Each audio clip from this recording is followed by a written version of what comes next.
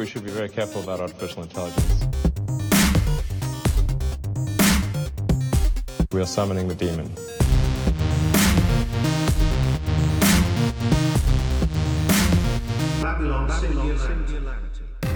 Today on the Babylon Singularity podcast interview sessions, my guest, Dwayne Roberts, preacher, teacher, minister, basically International House of Prayer legend, has now turned his face and his focus to building the house church movement. Stay tuned. Inspiring faith in Christ and anchoring hope in the age to come. This is the Babylon Singularity podcast with Peter Herder.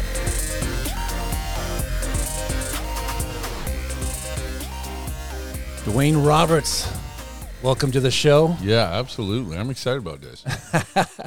I roped you into it. We were drinking coffee, and you're like, "You got a podcast, huh?" I'm like, "Yeah, I do. I got microphones upstairs in my loft, and I've got a computer." Actually, this is a pretty good little setup here. The Babylon Singularity studio. Church. No, you got a good setup here, and for me, we haven't connected much until we've known each other. I hounded you like a dog. No, how long have we known each other? 15, 16 years. Something like that. Yeah, yeah. right? I mean, as long as I've been married. Yeah. Okay. I married into this relationship, and I'm glad to. But we've just really connected the last probably 3 months and had some really, really good conversations. And so I love what's happening in your journey. Yeah. And your thinking and stuff you're chewing on. And so we've been meeting weekly, actually, and it's been fun for me. I've loved it. Okay, cool. Because sometimes we broke the crust, right? We were doing the high five. Yes. Well, like we literally legitimately look at each other and go, "Man, I love that guy." Yes. I have no idea what's happening in him. Yes. I have no idea what God's story is. Totally. At some level. Yeah. But now we're going, you know what? Maybe the Lord has something a little more. So it's been a pleasure for me personally. I can say that. That's a fact. And I've seen you over there. I mean, you've been the guy on the stage, right? I've been the guy watching from the chairs. Okay. But we probably need to back up just a titch for probably for a lot of folks maybe. Who is Dwayne? I mean, most folks don't even really know who I am. They are tracking with me. They're like, "Dude, you talk about artificial intelligence, you talk about technology. Why are you having Dwayne Roberts who knows on nothing about artificial technology?" Right. So recently, let's kind of go back to the beginning. You grow up in Canada. Yep. Okay, and your dad's a minister. Yep. And I had an unusual experience from 6 years old to 8 years old. Now, I can't remember a ton of it, but massively shaped my, I think, worldview. I lived in Africa for 2 years. We were missionaries there. Which part? Zimbabwe. Oh, wow. When I was there, it used to be Rhodesia. And just as we left, that's when the Civil War broke out. Wow. And they changed the name to Zimbabwe after that. So then, most of my life, 19 is when I left Canada. So you, from early on, you had a sense of call. You had a sense that the Lord had a plan. I mean, you said 6 years. When I was 6 years old, I'm riding skateboards. I'm wearing AC/DC shirts. Come on, man. We started early in Minnesota. But you're in Africa. Well, I wouldn't say I had a call then, but what I am thankful for is it gave me a worldview. There's a lot more than just North America. Yeah. And that really did shape me. Canadians, we think differently than Americans anyways. We're better. No, I'm kidding. Mostly I used to disagree with that. I used to want to fight and argue that point, 100%. But now it's basically 50-50 now with all the policies going on. But it's a lunatic in my opinion who's now leading Canada anyways. But I grew up in Canada. Yeah, there's a lot more woods up there. Yes. Yeah, so there's some good points and maybe not so good points. A lot A lot of hockey. Yes, a lot of hockey, which is your language. I suck at hockey. I'm horrible. Yeah. So you grew up there. You have your world is taking a new shape, and then very early on, you're involved with YWAM. Yeah. So at 19 is I had this general. I'm supposed to be in ministry calling on my life. Like I just felt like, whoa, that's where I'm going to head. Sorry, it's a little anonymous. Yeah. So I was actually going to go to Kona, but I met my now wife, Jennifer, and she was from Washington State. She came up. We hosted her church during the Winter Olympics in 1988 in Calgary, witnessing buddies. She told me about she's going to Amsterdam. Okay. And that she gets one glimpse of you and it's pretty much over. So we both went there independently, Amsterdam, YWAM, and then we both returned back there independently, but that's where we dated. Okay. So wait a second. So did you chase her to Amsterdam, just for the record? No. You said you were going to go to Kona. Well, but then you saw Jennifer. No, it wasn't that. It was more, I actually had a girlfirlriend at the time. Ooh, she thought I was a compromiser. Okay. You know, she thought people that my age that had girlfriends were compromisers. So it's a good woman. Yeah. No, but we both went there independently. Okay. Her parents are getting a divorce. Okay. So it was like, so I didn't even know if I should pursue her or not. Her friend says, leave her alone. I ignored it, pursued her, and changed my life. She's now my best friend. Yeah. So, she's amazing. I can attest to that. Yeah. So then spent 6 years in Amsterdam. Then we went and pioneered a new YWAM base in Budapest, Hungary. Kind of, so the wall comes down, Eastern Bloc comes down. Wow. That's went bold. there. I mean, so you guys aren't timid about, you're out there. You're kind of on the edges. Well, you don't know who you are half the time, but now I'm very comfortable with the idea that I do pioneer things. Yeah. And I was attracted to pioneering ideas back then. Like I was, YWAM Amsterdam had 350 staff, super well established, very established. Yeah. And I just felt like, oh my gosh, I'm doomed just to lead schools here. I couldn't the bureaucracy. do it. Yeah, I was just like, no. So, and for those who aren't familiar, YWAM stands for Youth with a Mission. It's a mission organization that's been going on since the 60s or 70s. It was Lauren Cunningham. It's just, I think it's over 50 years. Yeah, but a huge youth movement mission. Yep. Centered, massive. Go into the world. We'll train you for 3 months and then just shoot you anywhere. Yeah, it's crazy. Crazy and a positive experience for you. Positive experience for me overall. Yeah. I really got to figure out who I was. They really do believe in young people.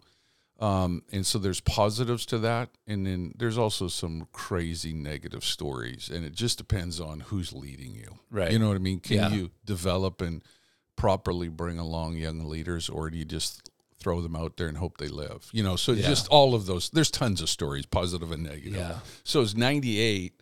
I'm in a wrestle, 29 years old, disillusioned with God, yet I'm a missionary. So disillusioned in which way? Well, I was just like, come on, man. Like, I'm always a guy that what I feel, and so that's what's going on, positive or negative. And I just, you're preaching the gospel. We're going into the former Yugoslavia. Back then, I was tough sledding. Oof. And back then, I was a bassist.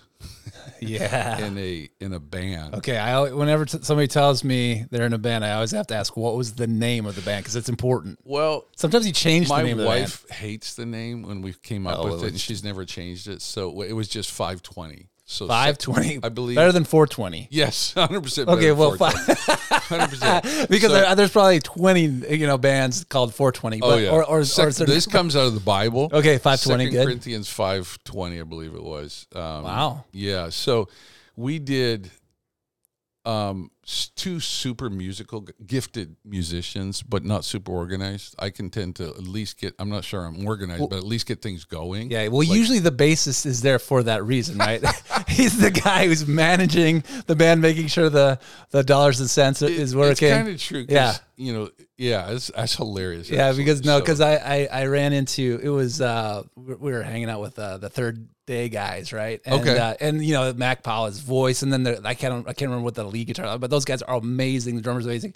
I'm talking to the bassist, and he's like, yeah, the bassist is the guy who just makes it work, because like all these other guys are like actual real musicians.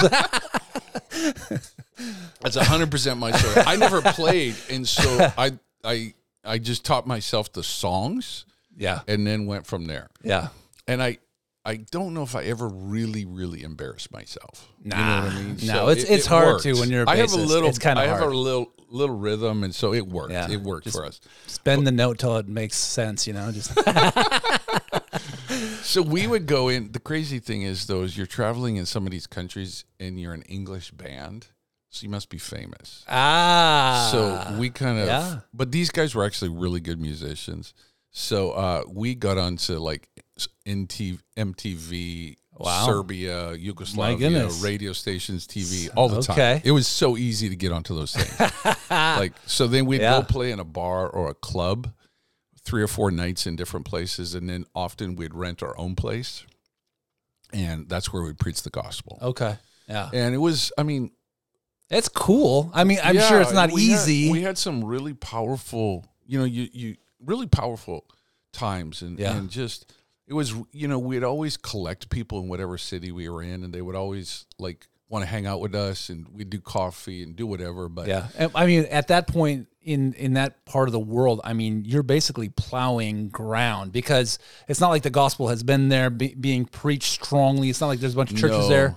No, there were some, and they were kind of Pentecostal. Oh, okay. But they were very religious, and so like just survived communism type thing. Yeah. And so very religious, and so young people didn't want to go to there, and it just wasn't a place. And you're probably competing with, divvying the difference between kind of Western Americanism sweeping through at the same time as you're doing the gospel, and like are these people here because they want a rock concert, or are they here because it sounds like you're doing the rock concert thing. We would get them with the rock concert, and then invite them later for something else, like a gospel presentation. Yeah. And so we would do our sound. It was so funny. I can't believe we're talking about this, but kind of a Radiohead sound. Yeah. That's where the real musicians were. That's what their love was. Kind of a little bit, not so much. It was like Kurt Cobain, Nirvana days, so we kind of had we had the grunge sound. Yeah. It was actually a lot of fun. We would never play to massive sizes, like, 200-300 people. Well, those were the best shows. Back in the day, is the little bar wherever, and it's packed out with 100, 200 people. It's so much fun. The challenging part in all of it was I remember distinctly one time we did an outdoor gathering, and this is where we invite people to, and then we preach. And I remember I was the one sharing the gospel, and I felt so thin, and I just felt so weak, and the words were just hitting the ground in front of me. I had nothing to offer them. Yet you see, it's a devastated people. War has just gone through there. This was in Sarajevo. Yeah. In Sarajevo, in that day was just insane. I remember seeing a little 6-year-old girl, dad lifted up her shirt, and it was like a spider web of scars where a sniper had shot her in the belly. So you see this, and it was just devastation. Yet you have no authority, and what you're saying is more just a intellectual conversation, but there's no power on my life. And that feeling culminated in a big outreach I was supposed to be leading in Budapest. We had like several DTSs come together. I'm supposed to be leading this 300 member. There's 300, like 3 or 4 schools came together, and I'm supposed to be leading the outreach part of it in Budapest. I got in a car accident that week. My car got broken into that week. I'm laying sick in bed, and I just told the Lord, I'm done. I don't want to do this anymore. Wow. I can't. I don't feel right on the inside, and then my impact is almost nothing. I'm just busy. Yeah. And so that was actually what was the trajectory to get us out of YWAM, and then also get us out of Europe. And so I thought in my genius. And where was Jennifer in that process? Was she kind of in the same place? Yeah, was she kind of like, she was we're in the really same busy, place. but we're really thin. Yeah, it's really good ideas, basically, is all we were doing. And half the time they weren't good. So you're doing this stuff. Did you feel like it was an effective presentation of the gospel? Do you feel like God was using as a presentation of, hey, there's another kingdom, like as much devastation as there is here, there's something higher if you... Yeah, I mean, I had a fairly sound approach to preaching, approach, biblical approach to preaching the cross, the resurrection. I'm much more mature now in what I would call the gospel, but back then I could absolutely deliver a message. Right. But for me, it was truly my inward dialogue. There's a disconnect. And I had no prayer life. You had no prayer. You were just ministering out of an emptiness. 100%. Yeah. And so I know that feeling incredibly well. Right. So just for the sake of the audience, there might be somebody listening right now who has that very feeling, that disconnect. Mm-hmm. And they're wondering like, oh, okay, so, if you could go back and speak to yourself in that space, mm-hmm. well, like what are you telling people who are in that place? Great question. For me, if I was talking to myself now, I would say there's a different route. The calling might be real on your life, but regardless of your calling, in regards to marketplace, whatever, you were made first and foremost to commune with God. And that's what took me a decade to find out in my 30s. And the secret place dialogue that Jesus taught on, it's not just for the elite, and it's just not a good idea. We were made for this. And when we don't do it, life's not going to work right. So when Jesus is pulling away, like peeling off from his disciples, saying, hey, you guys chill here. Yep. I'm climbing the hill over here. Yep. I'll see you in a few hours. Just chill. Yep. That's real. It's so what happened was, I'll give you so we leave we leave Budapest, and we think we're going to go take a church in Atlanta, or actually, oh gosh, what's that city? Athens, Georgia.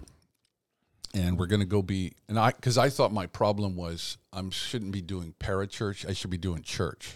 So I want to learn how to plant a church, and that's why I feel this way. That's why it's not What's working. in Athens?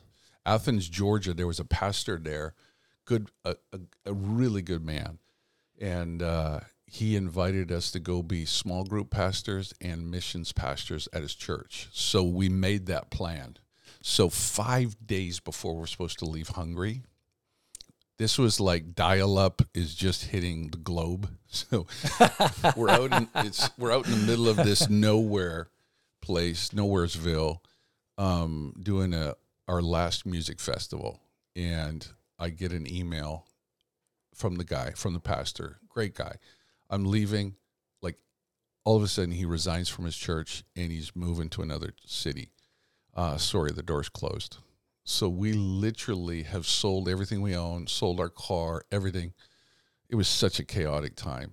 And this guy who's speaking at the music festival shows up. His name's Terry Bennett. Never knew of him.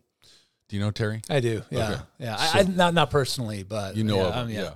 So he shows up at this event, and long story short, I go to him. Nobody will talk to him because they're prophetic people and they're scared of him. Seriously, it was so weird. So I just go walk up to him. Hey, man, my name's Dwayne. He goes, oh, you're Dwayne. I got woke up 2 weeks ago in the middle of the night, and the Lord told me I was going to meet you. And that just shocked me. Okay, because we don't know where we're going in 5 days. So long story short, it was through that relationship. He didn't give us a prophetic word, move to Kansas City, but it was through that we came to Kansas City to check it out. So this is 1998. So we moved here August of 98. And our goal was to be here for a year. And within that year, we're going to, I wanted to get some more biblical study in me. And there, Mike Bickle had a church, and then he had a school. And Sam Storms was leading the school. And so I was just going to take studies for a year, and then I was going to go back and plant churches somewhere. And so So that was August of 98 we moved here. And did you understand the nature? So we knew nothing of Kansas City. Okay. Because I knew nothing of Mike Bickle. Right. Nothing. Because if the issue that you're facing when you're in Hungary is that you're hungry for the Lord, like there's a hunger for intimacy. Yeah. Without what better place than to be planted in Kansas City, where that's like, front and center. I mean, that was Mike's message back then. But we had. I mean, it was truly. Give us the anatomy of the Mike Bickle message in regards to intercession, intimacy. When we show up here, all he's teaching is Bride of Christ. He's studying John the Baptist messaging, but he's teaching Bride of Christ. So that's all he was teaching. So I show up here, and one of the classes that everybody's talking about is this Song of Solomon class. And I'm like, what is that? I mean, it's just like... Who studies that book? Yeah. And that's the Apocrypha, isn't it? So actually, Jennifer had actually cut her teeth in her faith on the book of Song of Solomon, in the interpretation of this is between an individual and God, and the story how to develop mature love.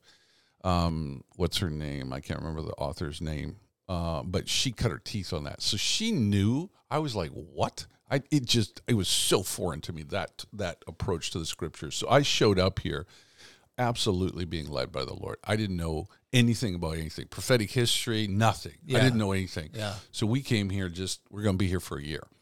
And so that was August. I take classes during the fall. And then January, he starts teaching on the house of prayer. And I'm like, what is that? I had no grid for it. Yeah. I didn't even know. You're like in one of those video games where like it's an entire world, but like you go into an area and it's like totally dark until you actually go into that area and start like looking around and like, building stuff. Then all of a sudden everything in that area starts like, you didn't even know this side of the world even exists till you get to Kansas City. He starts, and then one of the things about Mike, even from when I just started listening to him, is he has the incredible ability to articulate things that are inside of you that you've never heard anybody articulate before. So he says something, and you're like, that's it. That's the words that I would use because it's already here. So he's already picking up on these things. He's talking about the house of prayer. What does he mean by the house of prayer? Well, it was, first of all, let me just say this. I've raised in the church all my life, dad, pastor, missionary, blah, blah, blah. When I get here to Kansas City, I've never heard anybody talk about Jesus the way he did. And actually, a little bit before, I told Jennifer, I need a hobby because I have no passion for anything. And when I heard Mike articulate Jesus, it captured me. So I'm like, this is something I can be passionate for Jesus. And it's kind of sad that was such a revolutionary idea, but it truly was to me.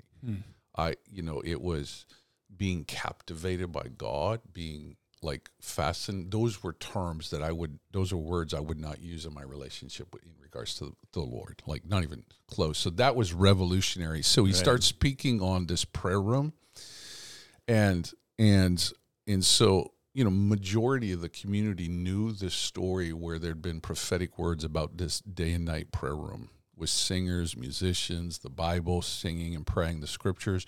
I had no idea, but he just starts talking on the need for prayer and the power of God resting on the church when people pray, authority to preach the gospel, signs and wonders. And that's what captured me at first, to be honest with you. Like Luke 18, Luke 11, you pray and he answers. Mm-hmm. And so that's what captured me.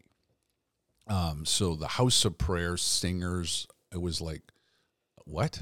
And in those days, it is brand new. I mean, you're coming when he's breaking ground on this. So you're discovering these things together. I mean, I know, Mike's probably had a vision for a long time, but how it works out in reality. I mean, he talks about being, in meetings where guys everybody wants to talk about prayer. Yep. Nobody wants to actually figure out how do you actually do this thing called prayer. Yep. And Mike is saying, this is the vision. This is how we're actually going to be praying. Yep.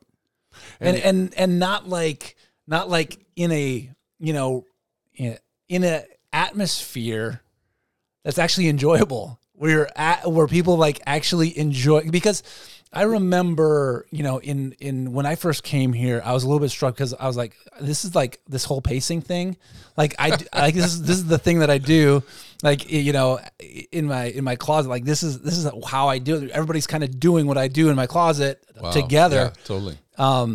But it was like, but there's something so spectacular about the saints in prayer together. Yep. I mean, it's like the closest thing. I mean, it's like the closest thing you have to heaven on earth. Is like everybody's fascinated with Jesus. Everybody's exalting him, worshiping him. I mean, and to do that in a sustainable 24/7 reality is unbelievable. Unbelievable. I mean, up to that point, if somebody would have told you, yeah, we're going to be doing 24/7 prayer, you'd be like, okay, cool, enjoy. Like, no, he was so I would use the word revolutionary on several topics by introducing enjoyable prayer, connection with God as the sustaining factor of a prayer life. And it's not all about intercession. It's about being captivated with him and thus praying from that place. Those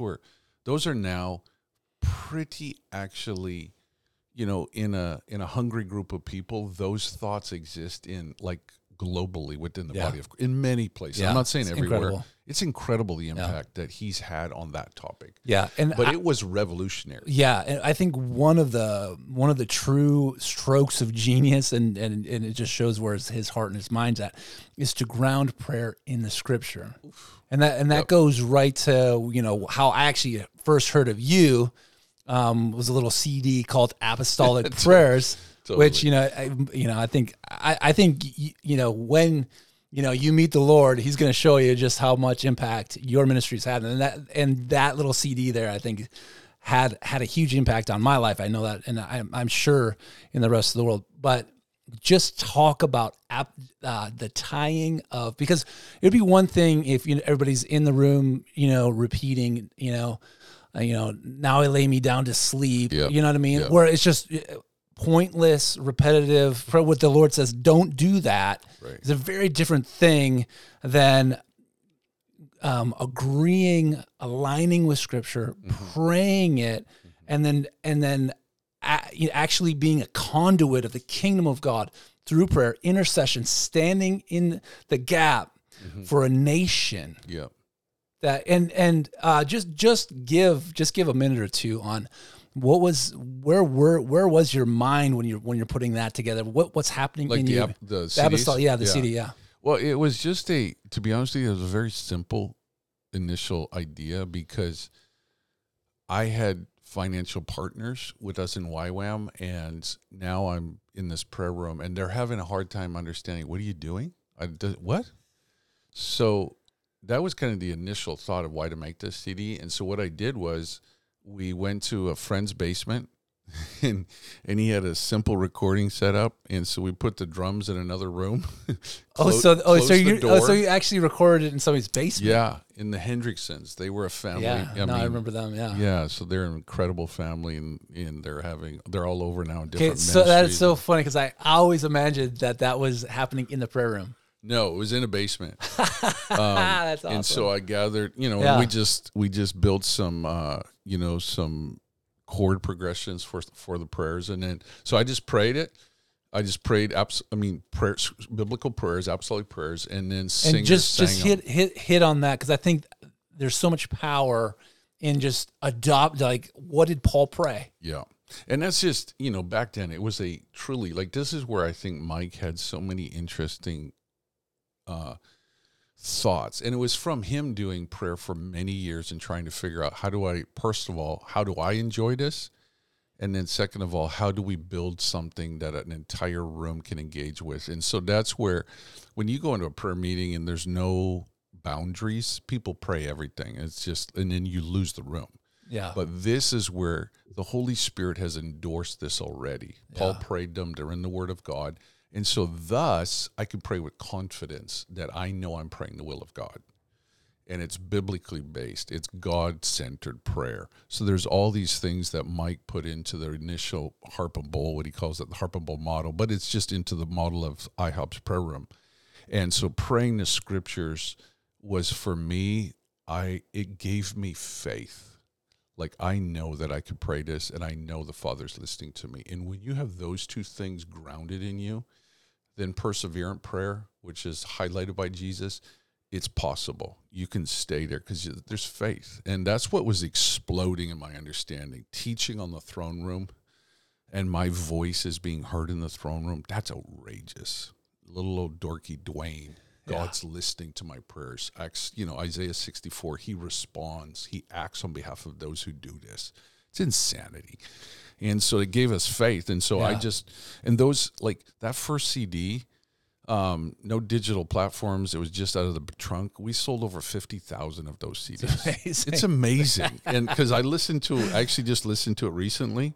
The music is like, not very good. The recording quality is not very good. Yeah. But the singers are, still, I listen to it, I'm going, oh my God. And who are some of those singers?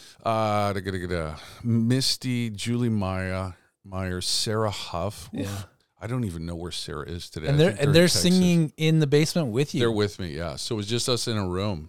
And it was funny. And then we did two more. One out of Song of Solomon, and around some of the verses in the Song of Solomon, and then we did another apostolic prayers. Yeah, crazy. So the net effect of agreeing with Scripture and basically just telling God what He's already said, and just saying, "Hey, we agree. You promised. Yes. We're asking you to bring it to pass. Yep. We're asking you to take our weak voice and listen and do what you said you will do, and then, of course you'd think like, oh, surely revival just broke out right then, right? Right. Totally. And that's just where for me, I really have now a paradigm of perseverance.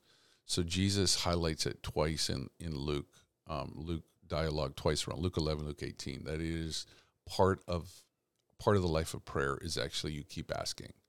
So it's a little depressing because we don't like that, but when you get what you're praying for, it is actually the prayers that prepare you for what's coming, because you can't. Give a minute on that. Well, it's what happens in the heart while you're exercising that muscle. To me, it's more my experience. I'm speaking now from my experience, testimony-wise. It has been the thing that has mostly transformed me is unanswered prayers unto promises, unanswered. And so the journey to get you ready. So in the place of prayer, you have to wrestle with God. Why are you not answering me? And what is this all about? And in it, if you stay in the pocket, keep asking, I really believe there's a massive transformation that happens.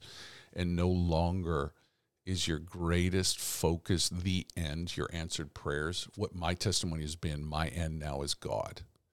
And the glory and truly the enjoyment of connecting with Him and Him being my all, Him being my reward, Him being the focus. Yet you still need to stay persistent in intercession.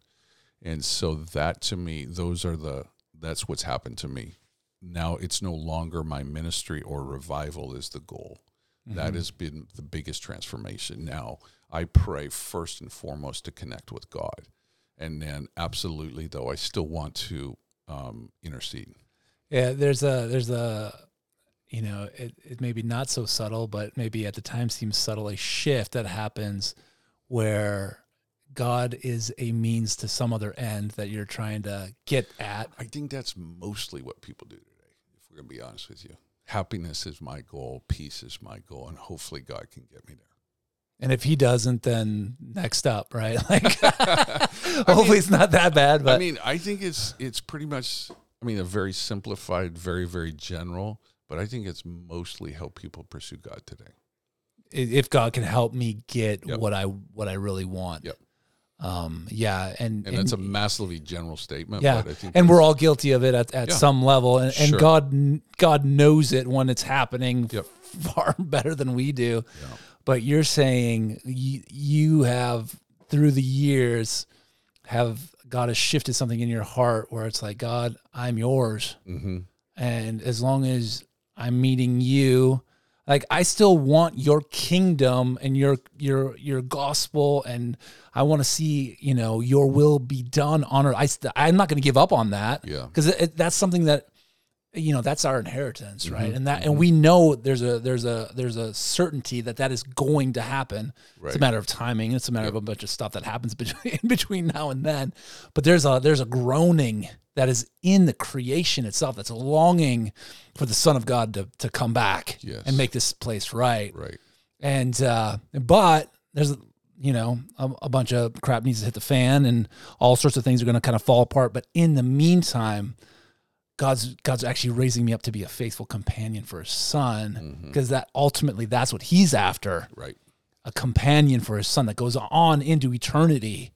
And then this little blip of life that we made such a big deal about is largely just forgotten outside of just our faithful obedience to Him. Like, whatever level we were actually entered into that faithful obedience, that's what's going to be remembered. 100%. All of us chasing all the other stuff. Yep. It's going to be gone. 100%. Like I've been reading a book recently on the topic of what is Gnosticism look like in our day. And I think we've come back around, and it's all about us. It's all about our happiness. And it's dressed up differently than the first kind of, entry of Gnosticism, but it's all about us and how can God satisfy me. And first and foremost, He's the Lord, and I'm submitted to Him. My life is about glorifying Him, not about me being happy and content. I think those are byproducts of me following the Lord and being subjected to Him and His purposes, His commands. I love His commands, thus my soul is at peace. It's a very different paradigm, Yeah. But that's not, we're getting off there, but No, that's much, why we're here. But very much that's where I feel a lot of the gospel's even taught. Jesus can help you live a better life. Sure. Or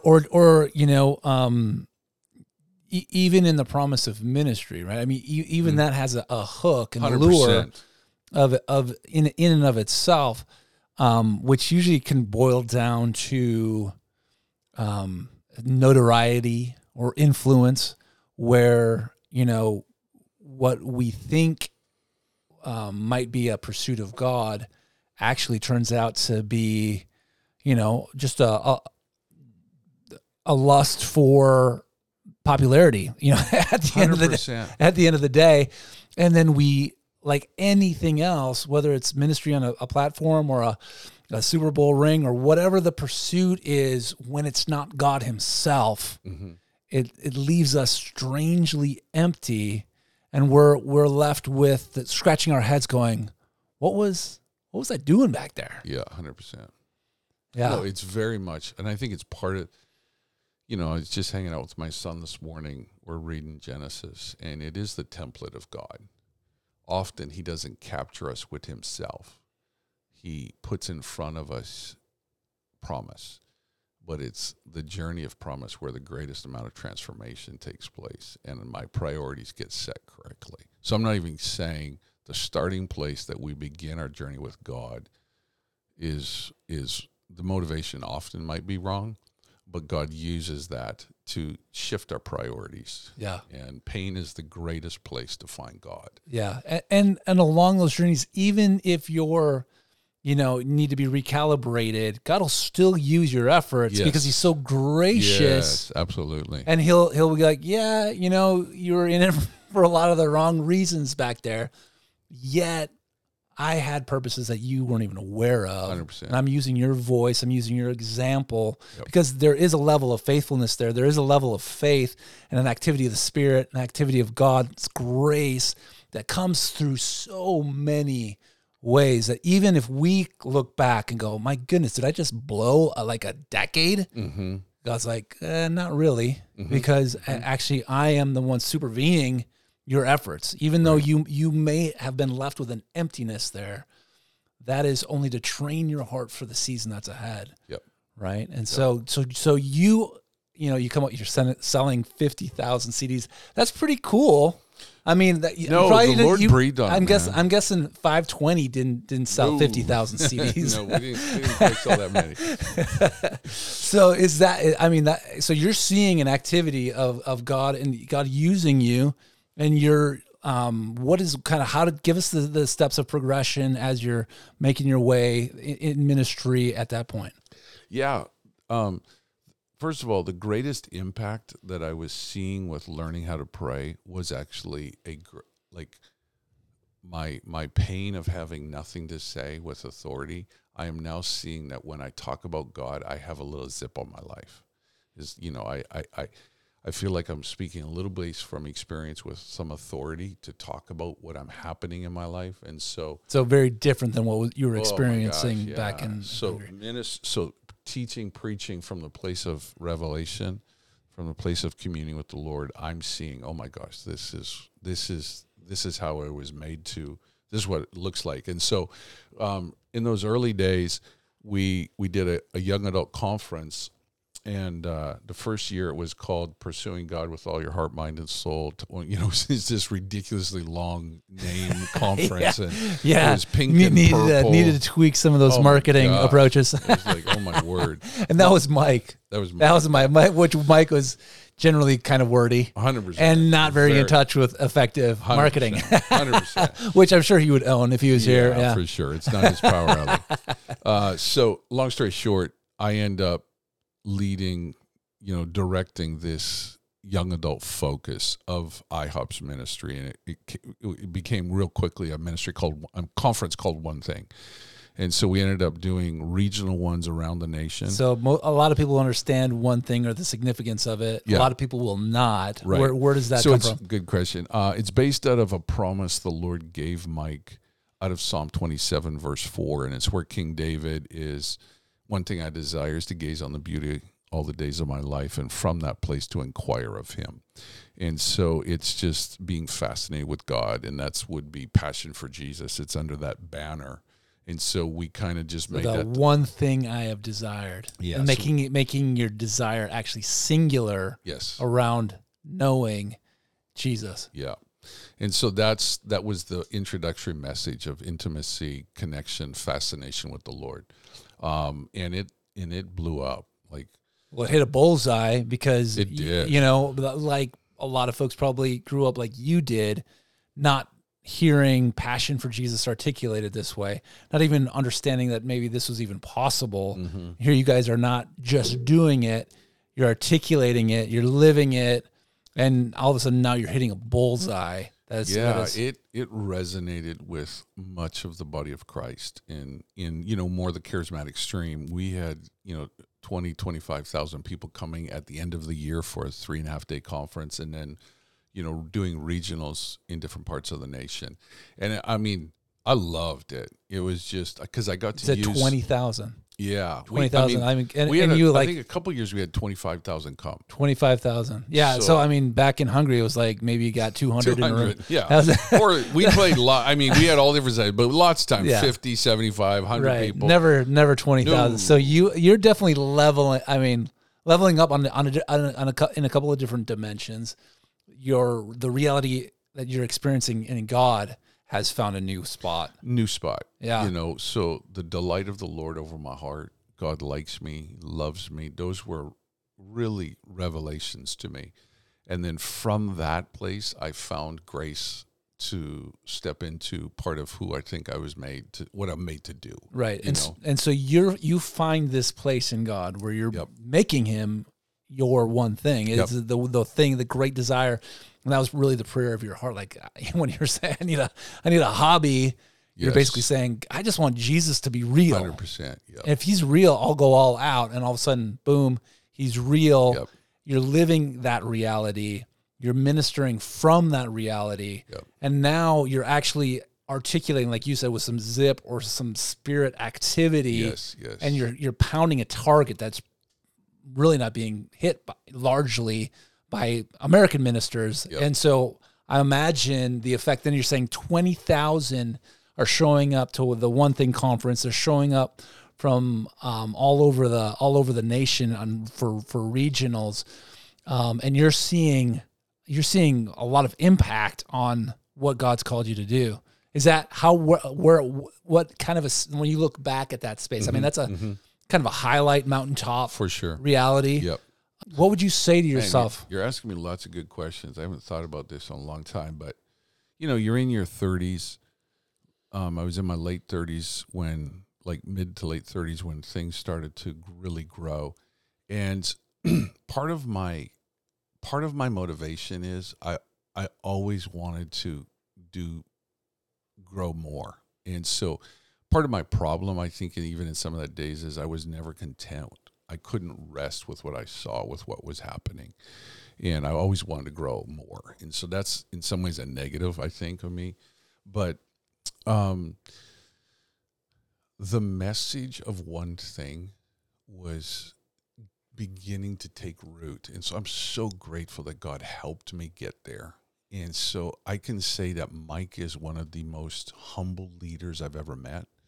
And so I would watch him preach an incredible message, deliver the word of the Lord to, thousands of 25,000 people.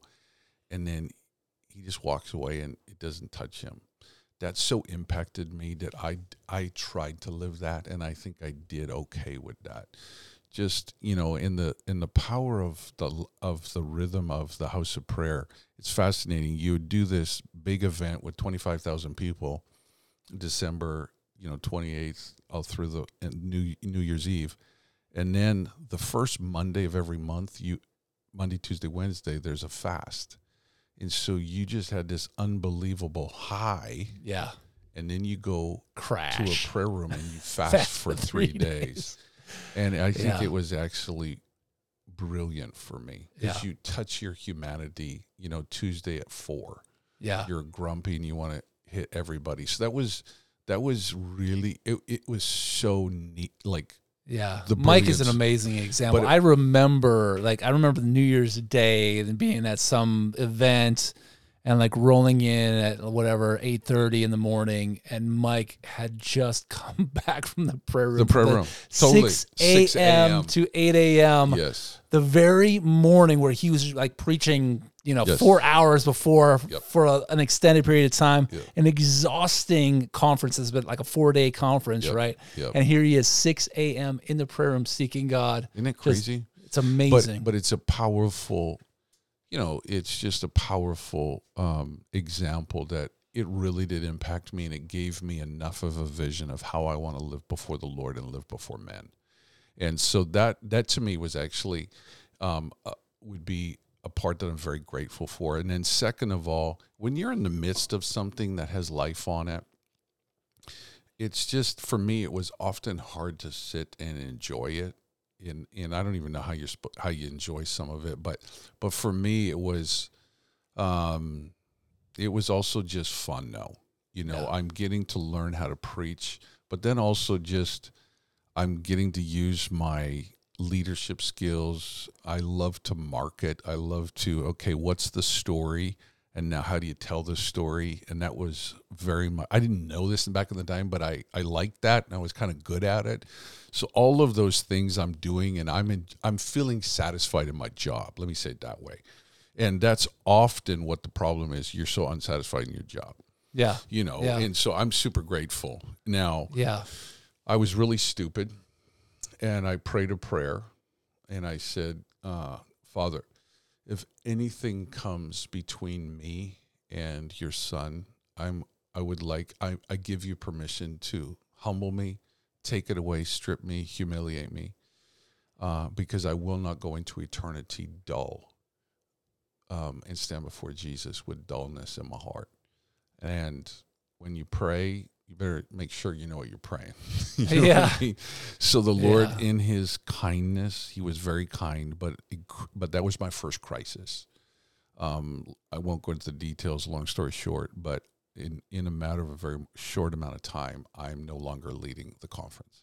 The conference is still going on, but I've disappeared.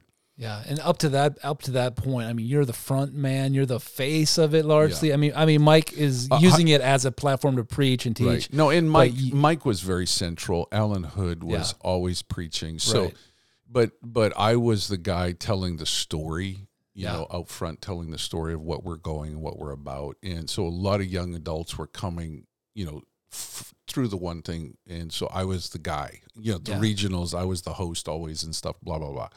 So, but it was, I mean, it had kind of taken up residence in your identity at some level. For sure. Yeah. And that's painful. Yeah. And, you know, like, it's the heart is a tricky thing, because if you would have asked me, I would have said, no, I think I'm doing pretty good. But it really wasn't, what wasn't so confusing in that season for me was actually losing my title. It was more how it happened and what it did within me. And so I'm just going to be honest. I'll just kind of open my heart here. I had a huge, one of my major issues in my 20s and 30s was fear of man. And I sought the affirmation of leaders, and I didn't know it was so powerful in me that was a goal, is to be affirmed by leaders. And Mike was the strongest leader in my world by far. All my peers, we were all about basically the same age, and so seeking his affirmation became.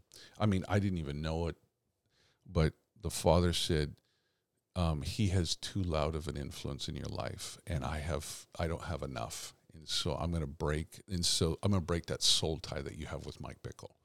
And that was just, I had no idea. I couldn't articulate anything. I just knew what had just happened.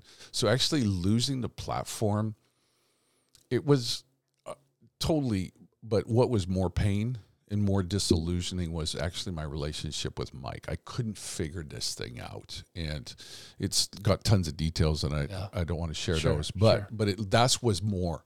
Yeah, it was crushing to me. It crushed you. So I went on a 4-year journey, 3.5-year journey of trying to figure out what just happened. I wanted to leave IHOP. I wanted to move away from, and the Lord wouldn't let us. And long story short, an older gentleman, it was, you know, my sister, I'm in incredible pain. My sister goes, hey, I want my friend to pray for you. And I'm like, no, I don't want anybody to pray for me. I don't want to talk to anybody. And she goes, no, let him pray for you. And he just said, you're in the most pain of your life. I don't know what it is, but don't pay attention to the circumstances. Don't put your energies there. Don't waste your energies there. God wants to relay the very foundation of your life. And that gave me enough of a direction to go. Mm-hmm. And so that began a very painful journey in my life, but a much needed aspect where that soul tie with any man would be broken, mm-hmm. and he would be I would have a healthy fear of God, not of man. Yeah.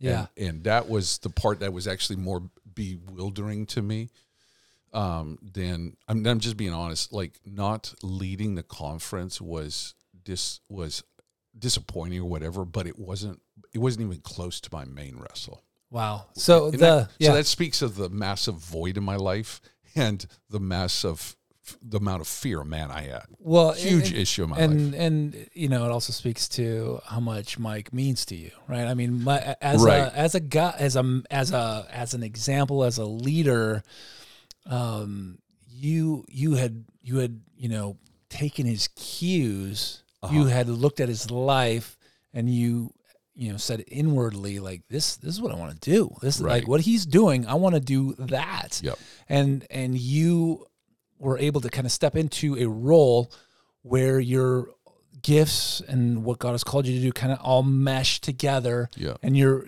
operating in like a fullness of who God has called you to be, but you have done it under the leadership of a man of God whom you highly esteem. Yeah. And you're probably thinking in your mind, like, I'm going to do this for the rest of my life. 100%. Like this is, I've set my feet here. This is what I want to do. And so when you're thinking of your call, your gift, what God is going to do through your life, you're thinking of it in terms of like, well, yeah, Mike's going to be there and I'm going to be here and we're going to figure this thing out. And and then God says, you know what? I'm about to make your prayer life more real to you than you can even imagine, because you are in some respects, you're in Mike's wake, like Mike's driving this thing. You're in his wake. I'm raising up leaders that are going to go pioneer things. Mike's got his calling. He's going to do what Mike's called to do. Yes. But Dwayne, I'm not calling you to stay in that wake. It's a great way of picturing it, but I was not near smart enough to understand that. And I was so confused. I couldn't figure out what was taking place in my soul, in my emotions, and in my thinking. I couldn't understand it. And now today I feel like I have a lot more clarity on what the issues were. But back then it was just disillusioning and bewildering. And so I was in a lot of pain. And so I just traveled the nations. And so in those days, I traveled like 100 to 130,000 miles a year, going internationally to Asia, Europe, all over the place. So you have a message now. You have some reality in God. I imagine the difficulty of the circumstances is actually making your roots grow deeper. Absolutely. In this season because of the pain. Like there are times where God puts you in a position where there is no, like he allows you no space to run anywhere else but to him in a very deep pain, like just out of just the pain of what's going on. And one of my strengths, but also, it can be a massive weakness, is I'm all or nothing. So when I stepped away from that title at IHOP, I resigned from everything. And so I just walked away. I said, okay, man, if this is what God wants to do, I'm not going to focus on the details. I'm just going to quit and go after what do you want to do? And so I tried, I did my best to try and navigate that. So in traveling, I know that I have a because I've lived a little kid. I've lived in, I've lived in 6 countries on 4 continents. So it's a very rich life, but also like, I know that there's part of my even inheritance in the future is in the nations. And so I was doing that, and then I'm in wrestle, trying to figure things out. And so what was beautiful is the Lord speaks to Jennifer in a very crazy way. 2011, late 2011, but mostly 2012, we're to move. We end up moving to Brazil 2013. But in it, Mike and I have a conversation that was really kind of tied things up for me on that season. And it was very powerful, where we talked through what happened, and really my heart's clean, his heart's clean. It was amazing. And so I'm super grateful for that. As I transitioned out and we moved to Brazil, what I found though, the fruit of all of that is I no longer cared what Mike Bickle thought about me. And that was actually super important, where he no longer had a voice in my life. Now, I honor him. He would be my spiritual father in regards to his teaching, his lifestyles. I love it and honor him. But the Lord did such a deep work that the pain of all of that, I have a father, and he's the one that I fear, and he's the one I look to be affirmed by. That was revolutionary. But when I was in Brazil, I found out, man, I can build my own wake using that language. Yeah. And so, we're kind of making our way up kind of a roller coaster type of experience here. We're leading to something pretty cool. It's just take us a long time to get there. Which there's no rush. I'm gonna snap a quick picture. Yeah, while I got you here. There you go. I'll post that on so somebody knows what you look like. There's really probably no way to talk yourself out of your relationship with Mike during those. There's nothing you could go back and say like, hey, you really need to, refocus your life, because you're in for a painful disillusionment that maybe Mike's taking up too much of space in your heart, in your mind. I mean, there's obviously, we're called to a all out love, but there's a difference between, well, where would you draw that line where you say, like, boy, I absolutely love and adore Mike, but maybe I was looking to him too much. In what way? Like, in what way would you say, like, man, if I would have dialed something back a little bit, I might have been in a little bit of better shape? Is that even fair to say? Or is it's a great question. I think, even right now, a guy in Brazil wants me to work with him, and he actually wants to build a business down there around the topic of spirituality and emotional health, emotional intelligence. And so that's become now emotional intelligence has now become a very, talked about discussion around that. But back even like the early 2000s into the mid, 2008, 2009, it wasn't much of a conversation, but there was this topic of inner healing. That was very much the language of the church. But I really believe that I lacked affirmation, just I had almost zero affirmation in different seasons of my adolescence into my teenage years. And so that created a massive void in me. And so I sought the approval of leaders. And that was more important than the voice of God and in my soul, in my identity. Wow. And that, so, I mean, God could see that in you. I couldn't like see it at all. he could see that deficit in your heart, Yep. and then how that might attach to something, Yep. In a way that was not healthy. Certainly not over a lifespan. 100%. You might be able to pull it off for a few years, but like over like a whole, the arc of the story of your life. Yep. God's like, no, we actually have to deal with this, Yes. and it's actually going to be a painful experience. You're blind to it. You're just thinking like, hey, this is just who I am. God's like, we actually need to go into some surgery here. Yes. And so you and Jennifer, I mean, I imagine she is probably just as kind of confused. And yeah, she was definitely confused. She was on her own journey in regards to somewhat the Lord was doing with her, but it was very disillusioning, very confusing. I'm so grateful for the message that I had learned up till then on Jesus, and so helpful. But also, you're chasing your promises, you're pursuing God, the call of God, and this applies, in my opinion, when I say pursuing promises, call of God, I could have been a businessman or a educator. There's promises. So it's no different. I'm in the profession of ministry, full-time ministry, but it's no different if you're in business pursuing your promises. Same thing. So that's where I was at.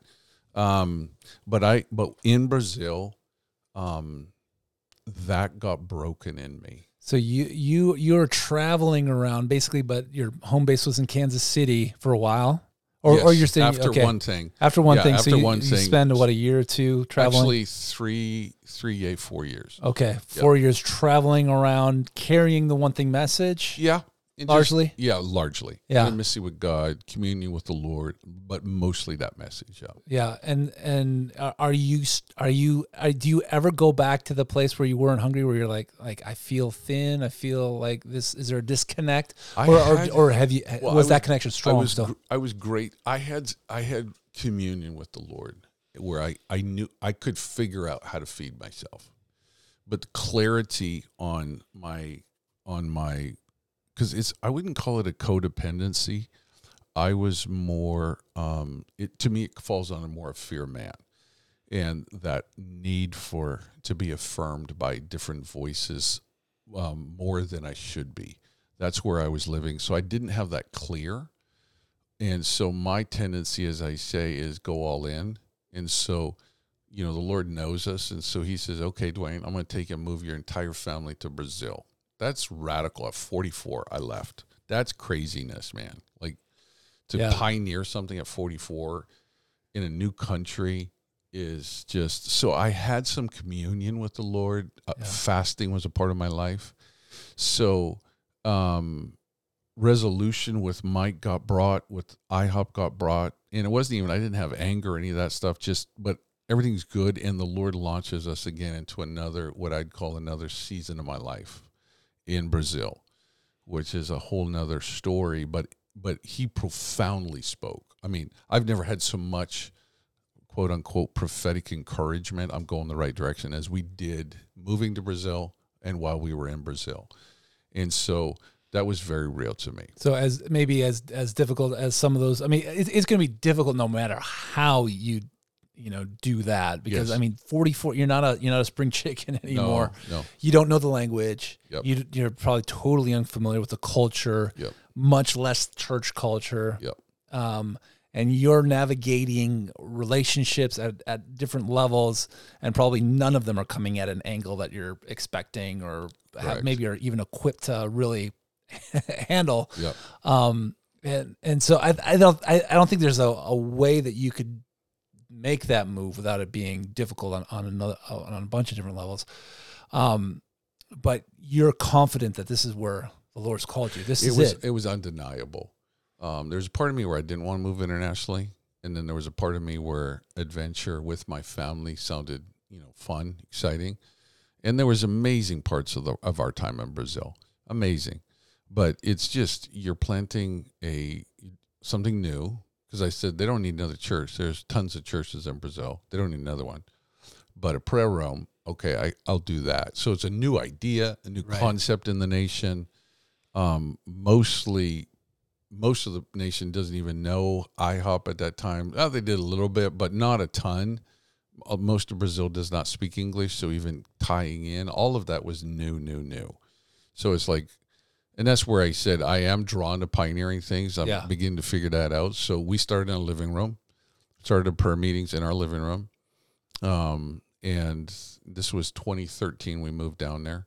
Our first public meeting was actually the church service, but we did months of prayer meeting in our living room. And in that, it was so clear we're supposed to be there. So I knew I had that confidence in me, and it was my season to stretch my wings. Yeah. Move out of father's house, move out of dad's house, and now see what you're called to do. Yeah. And you begin to hone your skills.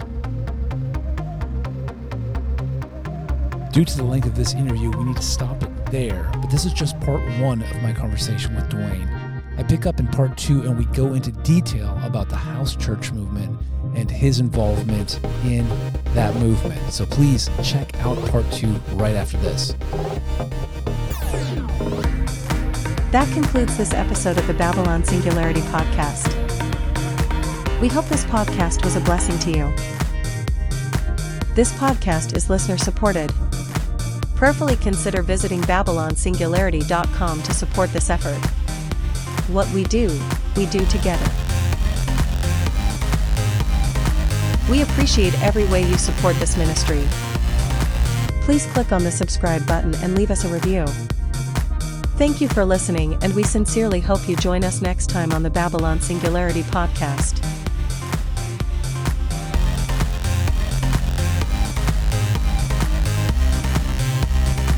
Babylon Singularity is a gospel ministry of Harvest Winds.